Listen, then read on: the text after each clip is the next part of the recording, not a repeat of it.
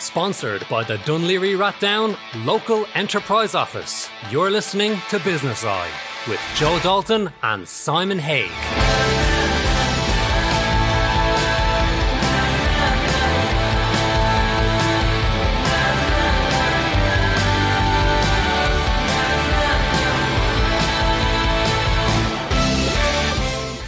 Yes, folks, and welcome to another show of Business Eye. The last time we had a lockdown, we went deep into Dundrum and we spoke to Airfield and what they were doing for the community. And this time round, I decided to step outside of the pale. Let's go into the heart of Wicklow, to a little town, village, I like to call Tinnahealy, and for me it is home as well. And in that there is a beautiful, wonderful place called Tinnahealy Farm Shop. And with me today, we have one of the owners, Rebecca, who's going to just tell us how they are coping in rural Ireland with lockdown. You know, we are making some strange decisions at the moment with lockdown, diversifying our businesses. But for yourselves, you know, you have, when I talk about it, a farm shop. It's more than a farm shop. You have a play area for children. You have animals that people can go and visit. It's like Glenroe, come Airfield.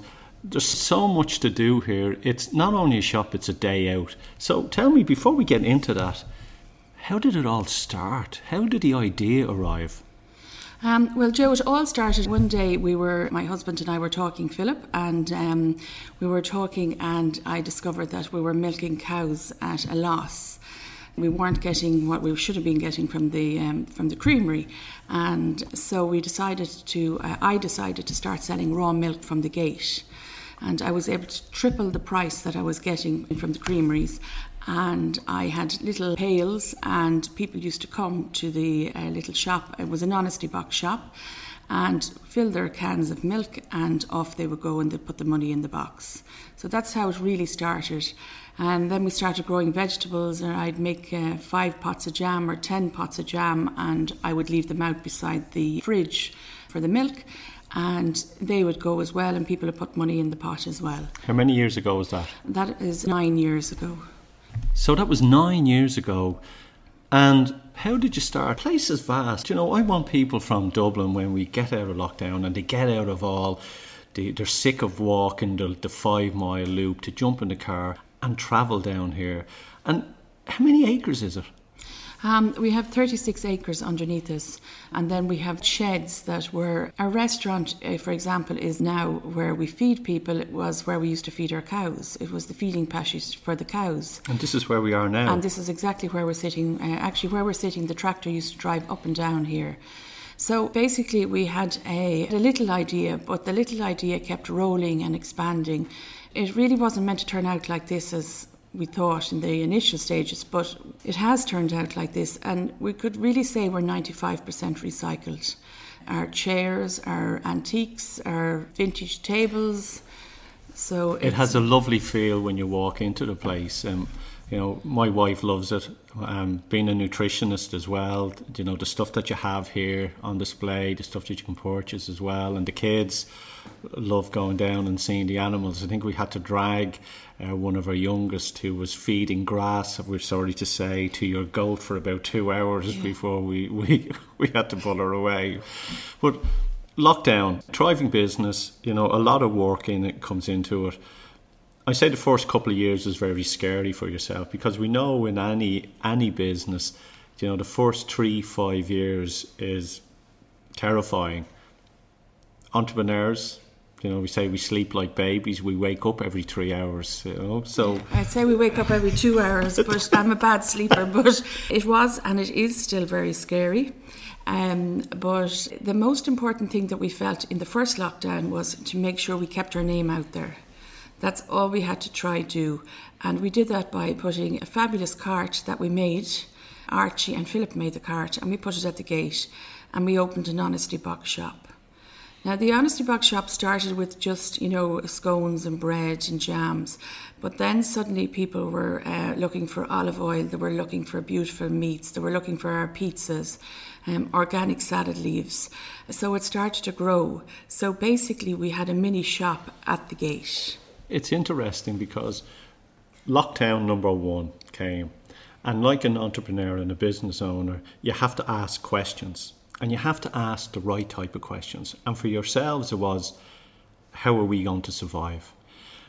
You then probably pulled out of your bank of memory how you started this business, which was out the front. Yeah. You redeveloped that and you created then an honesty box outside. Yeah. Which, we picked up pizzas from it in the last lockdown. We got all the different other ingredients that we needed. It was really, really a great idea. And I think it was welcome to so many people as well. Yeah, it was a super idea, and it still is. And I think it's to put your trust into people. You have to put your trust back into people that they will put the right money in the box. Or some evenings we would have more money in the box than we should have, because maybe someone didn't have change or they just put it in. But it's to trust people. Yeah, I think it's an element of trust, because we picked stuff up on Sunday and my wife said to me, we owe them €1.50, and I says, I must give it to them. So anytime we pick something up, if we don't have the right change, and if we have more, we throw it in as well. So that's really what makes a difference, isn't it? About a community and about it's trust, isn't it? Yeah. What I love as well is that you can leave your bikes outside your house here. I love that the wellies are outside the house and you don't lock your car at night, because there's trust in the element in it. What is it? A population of 1,000+ people. I was speaking to a guard the other day and he said Tinahely is one of the last rural places in Ireland that people actually stop and talk to the police. That's right, and they always wave to you as well, so it's great. We're lucky we live across the road from actually the Garda station here, but it is quite funny to see a guard waving to you, or stopping to say hello or how are you. It's wonderful actually, and it is a wonderful community that we have here. And there's beautiful businesses here in the village, and we need to all support each other and look out for each other. And that's it, because one of the things I notice about the community as well, that we are always aware when someone or something is happening that it isn't familiar within the community, and that's not like everybody's curtain twitching. It means that it's safe, that everybody is watching out for everybody all the time. So going back to the shop and the farm, your ideas, do you keep on, like at the moment with lockdown you had the honesty box, okay, which was wonderful, but you also then start looking at helping all your suppliers. When I was speaking to Airfield, and Airfield, they closed down. What they did, because they were growing their own veg and they had suppliers, they start then putting boxes together where people then could order online and pick the boxes up of veg and all the different other products that they had. You did the same thing, or doing the same thing to help the local suppliers as well. Yeah, that's right. We've brought Neighbour Food, neighbourfood.ie/Tinahely to actually Tinahely here. It was an organisation that started originally in Cork, and now it's all throughout Ireland. And it is basically a farmers market online. So on our Tinahely, Neighbour Food Tinahely, we have 21 or 22 suppliers selling over 890 products. And you're able to look at it all week, and then on a Tuesday night you must have your order in and you collect here in your basket on a Thursday. So we've anything from organic salad leaves, lovely meat from the village, vegetables, amazing cleaning products if you want to give your house a good scrub. There's such an array, honey, there's our own brown bread and scones, and there's lovely bakers. There's 2 bakers on board with us. So there is a lot of products on board. Yeah, sourdough. If you can find a baker for sourdough, you'll have someone who eats it all the time, because that's what we live on. We don't eat any other bread. Yeah. And we have to, believe it or not, buy our sourdough in Shankill.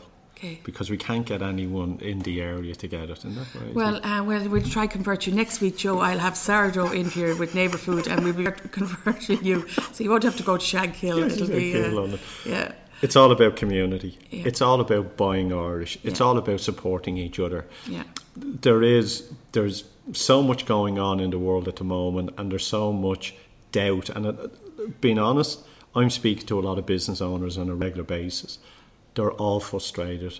They're all angry because of what's going on, because they're looking at the data and they're looking at what's happening as well. So there's a big power play at the moment. But besides that, while that's all going on, we have to support each other. We really do. And I support you 100%, and I know that other people do, and I know it's about the community as well. So for companies out there, or for people that out there that had to lock their doors, they didn't have cash coming in once those doors were locked. What do you say to them? Well, it is a very hard time on them, and I do really feel my heart goes out to people that had to close the doors. We're very lucky. As I said earlier, I don't sleep, so my brain sometimes overthinks. I'm all the time thinking of what ifs and buts, and I am a very positive person. You just have to stay positive. And you have to, if something is troubling you, go for a walk, get fresh air into your lungs and your head, I said, and walk off that problem if you can that's troubling you in your head. And I know that's much easier said than done, Yes, and I always believe, make a decision. By not making a decision, you don't move forward. You need to keep making the decision. You might make the wrong decision, but at least you made one to move forward. I think that's very important in business as well. And I also I'm saying it all the time, fear not. Fear is an emotion. It is an energy that basically can make us feel ill. And if you can raise your vibration out of that and look at the joy, look at the laughter, find a higher vibration, all that other stuff then won't be as difficult for yourselves. That's right. As well.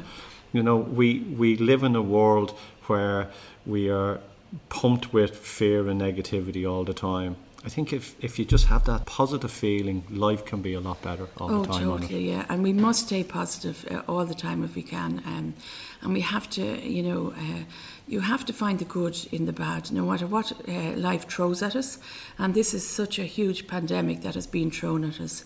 We all have to tweak our lives, and we have to improve our living. And we're all living in a strange time. As I say, for the grace of God, we'll all get through it. That's it.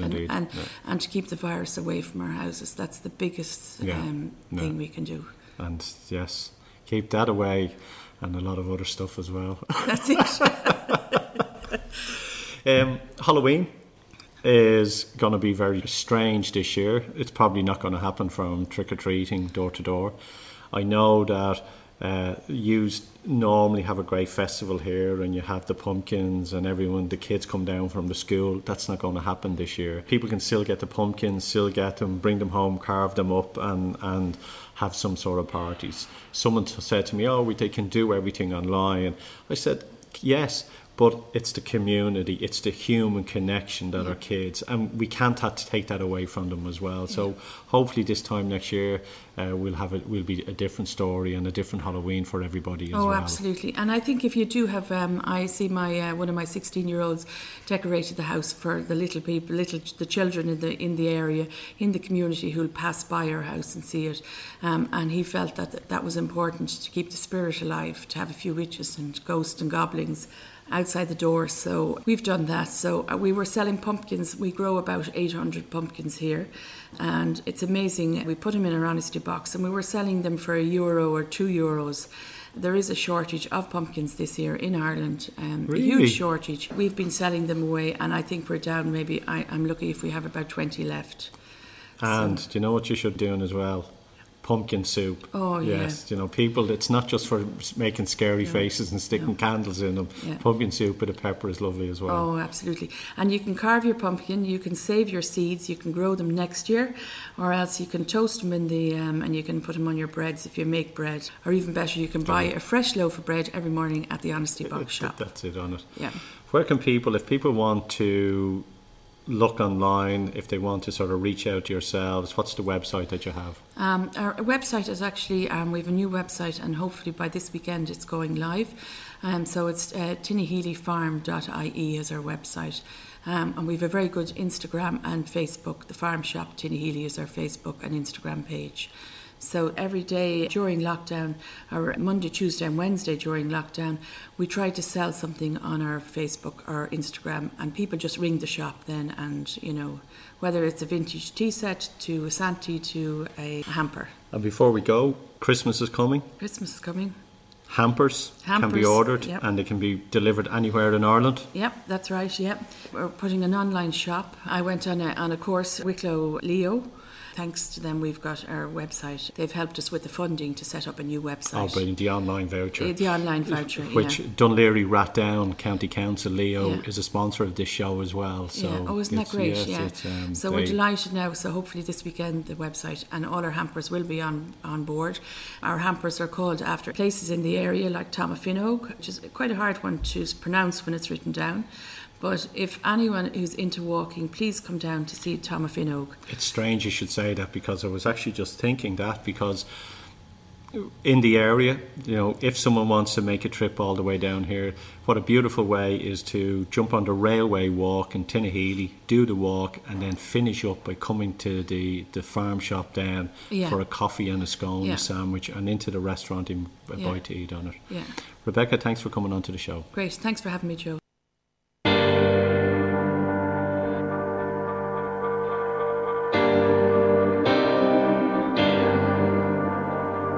Sometimes I just don't feel like waking up. Wanna stay inside my dreams. Sometimes I feel like I am breaking up. Do you know just how that feels? Hope is for the hopeful. It's a dream that never dies. Faith is for the faithful.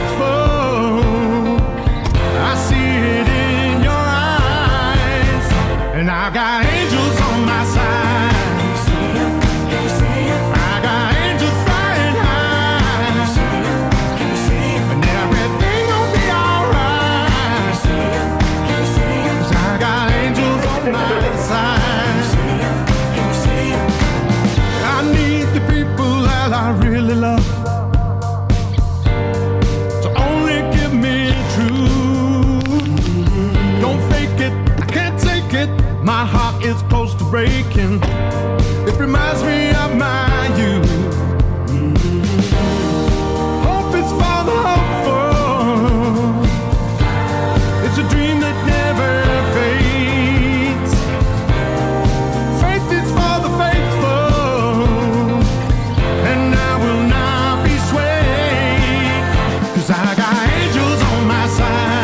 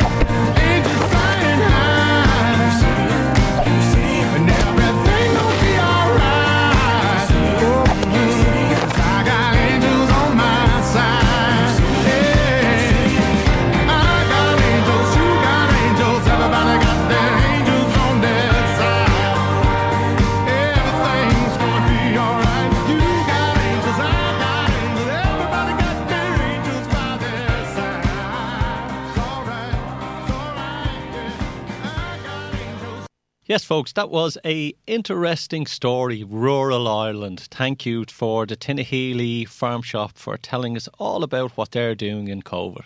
As I said, this show is going to be an interesting show today because now we're going to be talking about homeless in pandemic, and then after that we have a special message coming to you from Robert Kennedy Jr. I want you to listen to that. It's very special. But now I have Joe Clancy. Joe Clancy is a builder in Dublin. He's outside Dublin and he is also helps the homeless in the country, and especially who are the forgotten few in a lockdown. Joe, how are you? Great. Thank you for having me on. Good morning or good afternoon to all your listeners. To all the listeners, yes. Far, far away. We have people picking us up in 100 countries, Joe, believe it or Brilliant. not. 100 countries. Brilliant. That's brilliant. Joe, tell us, a builder first, how is lockdown working within the building trade, especially with the supply chain stuff coming in and with Brexit arriving around the corner as well? Initially, in March, we could see the writing on the wall, how it was going to pan out. So we kind of made preparations to buy in lots of PPE, which was scarce in the ground and at quite a high price per unit. So we managed to get our supplies in relatively early before the panic started. And then, as you know, the first week of April, we locked down till the third week of May. So lockdown, we weren't able to do anything for the first 4 weeks. And then we were able to apply for essential works permits, which meant we could start works at the start of May. So we began that journey and trying to keep everybody safe. We've put in procedures and systems to keep everybody safe and that they're operating at a distance or in low numbers on each of our sites across the city or across the country. And everything is systematic now. We're just, keeping hygiene and safety at top of our agenda every day. So has the process slowed down dramatically for finishing projects? It has to a degree, but I think I think most contractors have fine-tuned it. Look, it's a lot more cost involved, but again, we're just trying to keep everybody safe and our customers safe and give them peace of mind. But look, when this is all over, which it will be, all these safety procedures will stay in place. So it can only be a good thing for both our staff and for customers and people that come to us on site, like engineers and whatnot. So look, we're taking a positive out of it. Certainly across the industry, it's slowed down things in terms of housing completions. I think that the trade, we always know how well a country is doing as well with how many cranes are up in an area. Absolutely. And it'll be interesting to see how this plays out. On other levels, we're shocked to see, and we see this on the Garda website, the guards calling into shops and getting them to close down places that are selling children's clothes. And one of the things which upset me on that level was, not everybody has €5 to pay for postage and package to get a child's jacket delivered to them. An essential item is a child's coat in the middle of winter. So there's all these things that are quite confusing. But I think the message, well, we're not unique in Ireland. I think the message across Europe was badly handled. In Ireland, the message was badly handled. It was communicated badly. Then they introduced these levels or grades of systems, which has just ended up being a mess because we're having, bits of 1 and bits of 3 mixed together. And so we've level 1, we've level 2, we're going to level 4, now we're level 5, but we've bits of 3. It's confusing. It's very grey. It's upsetting. It's upsetting. And the amount of people that I speak to through the business community, Joe, is they are sad. They are sad. They are the people that I had a conversation with someone today, and I said, I felt yesterday that I was going insane, and they said they felt that themselves. And there is the element of it as well. But look, let's talk about charity. Sure. Let's talk about the homeless and lockdown. What has lockdown, or how has lockdown affected the homeless community in Dublin? I suppose in a variety of ways. Well, you can see it visually yourself when you walk the streets of any of the towns around the country and the city. There's lots of shops closed, so access to food, water and consumables is much, much less. Anybody can physically see that. I was in Bray today and it struck me as the amount of shops closed. Very, very few outlets to actually get foodstuffs if you're homeless, or even to buy clothing if you want to buy a hat or socks or underwear. There's very, very few places open. So that was the first effect. Second effect was there wasn't the availability of emergency accommodation. And when there was some, there were strict conditions around it. And then the clients, the rough sleepers out on the streets, felt uncomfortable going into very cramped conditions with COVID in mind. And also, like, they were worried about going into conditions where there was violence and possibly drug abuse and whatnot. So it was actually, for them, they felt safer out on the streets than they did in emergency accommodation. So I think government have an awful lot of work to do, both nationally and locally, in terms of proper sourced, proper emergency accommodation, a quantity of it that meets the requirements, especially coming up to winter now. We're going to have a huge demand on services, which we're still waiting for a clear plan from government. It's strange, and sometimes we forget about this. And you just hit it on the nail on the head. What we take for granted when you're homeless, you don't have. And that's being able to run a tap and have a glass of water, or go to the fridge and pick out something out of the fridge. Yeah. When you're homeless, all you have is yourself and whatever's beside you on the street. Yeah. And a lot of people as well in the homeless community beg. They do beg, when everyone has the thing that everyone don't give them money because they've got, they buy it on drugs or drink or whatever, but they beg. And even that money alone has stopped because of the flow of traffic that are walking through our streets as well. Correct. I'd always say to people, if you do see these homeless on a street or whatever, you'd be surprised, even the centre of Dublin. I have maybe one girl stuck in my mind, it must be 3 years ago. And she was on Capel Street, and she was sitting outside an ATM at AIB on Capel Street, and people were stepping over her to get money out of the machine, and I just knelt down and got chatting to her. She's a lovely blonde girl, 20 years of age. She was 4 months pregnant. I was chatting to her.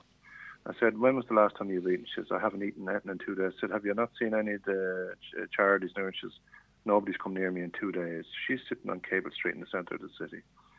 So I would say to everybody, go into your nearest shop and buy them coffee or water or tea and a sandwich and a bar of chocolate, and give them food, because, they need food. They're not eating. That's the main thing. Food and shelter. Food and shelter are our basic needs. Yeah. If you give someone, food and have shelter for them, and even if getting someone into a location. My brother one of my brothers was homeless for a period of time, and then he got into the shelter in Dún Laoghaire, and then from there he went and got a bedsit, and then from there he got an apartment. And unfortunately, when he had his apartment, he was full of joy and happiness, and then at 50 he died of cancer. Yeah. But the stories that he would tell about the people and you could call them the old rogues on the street and the stories that I had. Yeah. Normal people that just got caught up with alcohol, or got caught, guys that lost their jobs. Yeah. Or, I remember there was one guy lost his job, couldn't afford his house, was living out of his car, and was basically waiting for a petrol station to open up so he could wash and get some water. Yeah. There is the reality of the country. And we say we are saints and scholars. Do we give more charity outside the country? Because, the Irish are great. They give the best, they're the ones for size of population give the most money. But do we give it abroad as much as we give it at home? And are we begrudgers to our own as well? I think, because I'm doing this firsthand, both here and abroad with Haiti and in Africa now. So, to answer your question, I think we're quite generous at home and we're quite generous abroad. But I think for some people, they say, look, I could never do that. So, look, I'll just make a donation. So they've kind of, they've washed their hands of it. I think, people say to me, no, I've only a certain wage and I couldn't do that. I said, of course you can. You can be charitable to your brother and sister out on the street by doing simple things, and it doesn't cost much money. Or I say to people, if you're going to the supermarket and you're spending €100 or €200 in your weekly shop, why don't you stick in an extra €10 worth of material, foodstuffs for the homeless, and drop them to your local charities? like you're not going to the shops now. You're not going to the pub. You know, we a lot of us, you know, we've saved a bit of money over this period because you can't spend your money. There's no way to spend it. No. It's all it's either work, home, shop. That's it. That's all we're doing. Joe, thank you, people. Quickly, if someone wants to help the homeless in Dublin and want to reach out to you and give you supplies or give you whatever they can, where can they get them, Joe? Where can they get you? Okay, the website is www.ichh.ie, and that's Inner City Helping Homeless. So that's ichh.ie, and their number is 01 888 1804. Again, it can be our homeless charity, or it can be any homeless charity in any of the cities around the country. The basic things they're looking for in terms of materials is sleeping bags, socks, hats, gloves, ground sheets. In terms of foodstuffs, I would say to people, pasta sauce, cereal, sugar, Stuff soup, like that, yeah. Protein and carbs. Correct. Yeah. Yeah. Thanks, Joe, for that. No problem, Joe. You're listening to Business Eye, sponsored by your local enterprise office in Dunleary Rathdown. Together, we're making it happen. You're listening to Business Eye, sponsored by your local enterprise office in Dunleary Rathdown. Together, we're making it happen. Yes, folks, that was Joe Clancy telling us about the homeless in Dublin during lockdown. And as he said, remember, if you see someone in the street, some people haven't eaten. Some people can't go and just walk to the fridge and take out some food or go to the tap and get a drink of water. Be mindful and help these people. We're coming to the end of the show. Another super week. I just walked around Dundrum Shopping Centre here today and everything is closed. And I actually said to one of the security guards, how depressing is this? And they just smiled and nodded their head. It feels that we are lost. And I asked you about this word. I'm going to say the word joy. I'm going to say the word happy, laughter. When I say these words to you, what emotion do you feel? What memories do these words remind you of? Because I feel at the moment, all these have been taken away from us. It's work. And you know, work makes Jack a dull boy. We need to laugh. We need to have joy. We need to have fun. We need to lift our vibration to be better people. Because that's what we do not have in this world at the moment.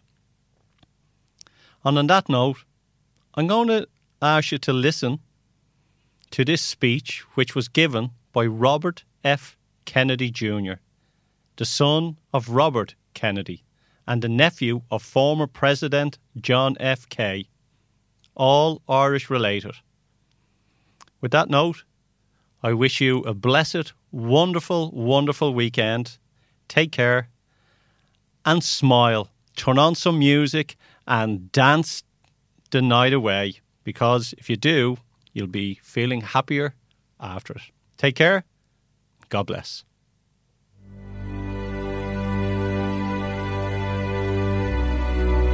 Hey everybody, it's Robert F. Kennedy Jr. here, and I cannot tell you how happy I am to be able to have this opportunity to talk to thousands of citizens in 15 countries on all the continents in the world who have come together today to protest this coup d'etat by big data, by big telecom, by big tech, by the big oil and chemical companies, and by this global public health cartel led by Bill Gates and the WHO that now amounts to $2 trillion and wants to magnify and amplify its wealth and its power over our lives, over our liberties, that wants to subvert our democracies, that want to destroy our sovereignty and our control over our lives and our children's health. And I want to remind you, those of you who are not Americans, of something that every American child learns when we're growing up in this country about our history. During the Great Depression, Franklin Roosevelt, who was one of the greatest presidents in American history, said to the American people, the only thing that we have to fear is fear itself. And we grow up hearing that, but people don't really understand what it means. But it was a very, very profound warning by Roosevelt, because he saw what the Great Depression was doing in Eastern Europe, in Italy, in Germany, and Spain, where that crisis was turning people towards fascism. In the Eastern countries, where the same crisis was turning citizens and governments towards communism, and also causing the collapse of governments all over the world. And in our country, in the United States, it's hard for people to remember today that almost a third of the people in our country were completely disillusioned with capitalism and wanted to turn to communism, and another third wanted to turn to fascism. And Franklin Roosevelt wanted to preserve our country for democracy, for free market capitalism, for civil rights, and to preserve our Constitution. And he recognized that the weapon of authoritarian control was going to be fear. And when I spoke a few weeks ago in Berlin, I reminded the people of Germany of a very famous story that happened during the Nuremberg trials after World War II, when Hitler's closest lieutenant, the head of the Luftwaffe, Hermann Goering, was asked by one of the prosecutors, how did you get the German people? The German people were the most educated people in the world. They were some of the most tolerant people in the world. The Weimar Republic was one of the strongest democracies in the world. How did you take these people who were so well educated and so awakened and so tolerant and turn them into obedient slaves who committed some of the worst atrocities in human history? And Goering said, oh, that's a simple thing. And any of you can look up his quote, and I urge you to do so. And he said, and it works not just in a fascist government, but it works in a democracy, in a monarchy, in a communist government, in any government that you want. The job of the government is to put the people in fear. And if you can keep them in fear, you can get them to do anything that you want them to do, that they will turn into sheep. And there's a famous book by Naomi Klein that all of us should read called Disaster Capitalism. And that book shows, it's a historical chronology of all of the times during American history and the history of the world during the Great Depression, and during the financial collapse in 2008, during the financial collapse in Chile, for example, in 1973, during the time of the World Trade Center bombing, that authoritarian elements in a society and large corporations and wealthy plutocrats and oligarchs, wealthy families and individuals, use crises to shift wealth upward, to obliterate the middle classes of those countries, and to clamp down totalitarian controls. And of course, it's an obvious thing that people who are used to voting for their governments are not going to vote for policies that make the rich people richer, that give corporations even more power over their lives, that reduce democracy and reduce civil rights. These are not good vessels for populism. In order to transform the government so that it will reward the rich with even more wealth, the people who want to do that in the large corporations, who want to orchestrate that kind of change, have to get rid of the civil rights. And the first civil right that they begin with is freedom of speech. They need to clamp down censorship, because censorship is the most important right. In our country, we put it number one, the First Amendment of the Constitution. because all the other rights depend on it.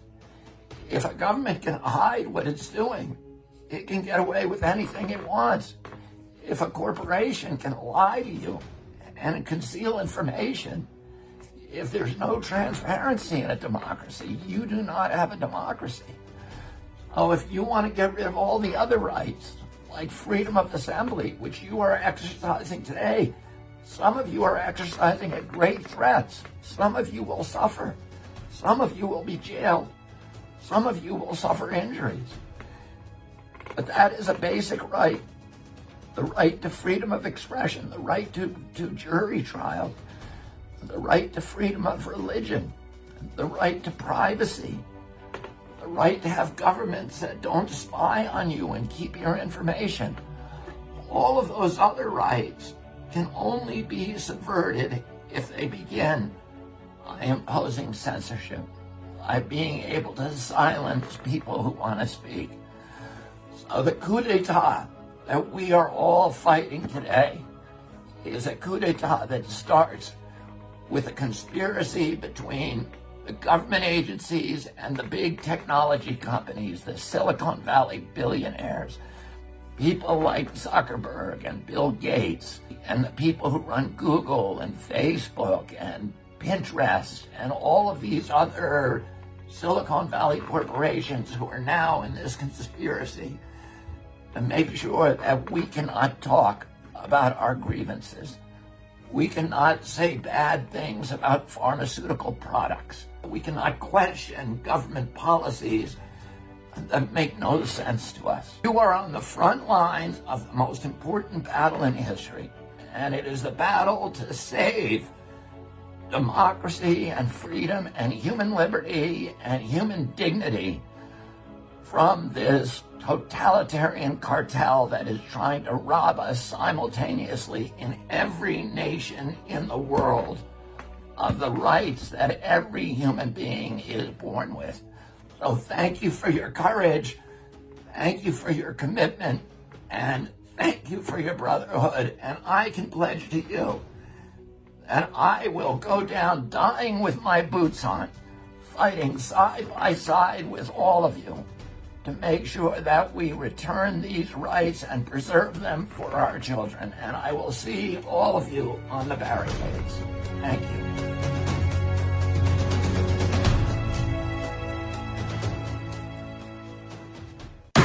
You're listening to Business Eye, sponsored by your local enterprise office in Dunleary Rathdown. Together, we're making it happen.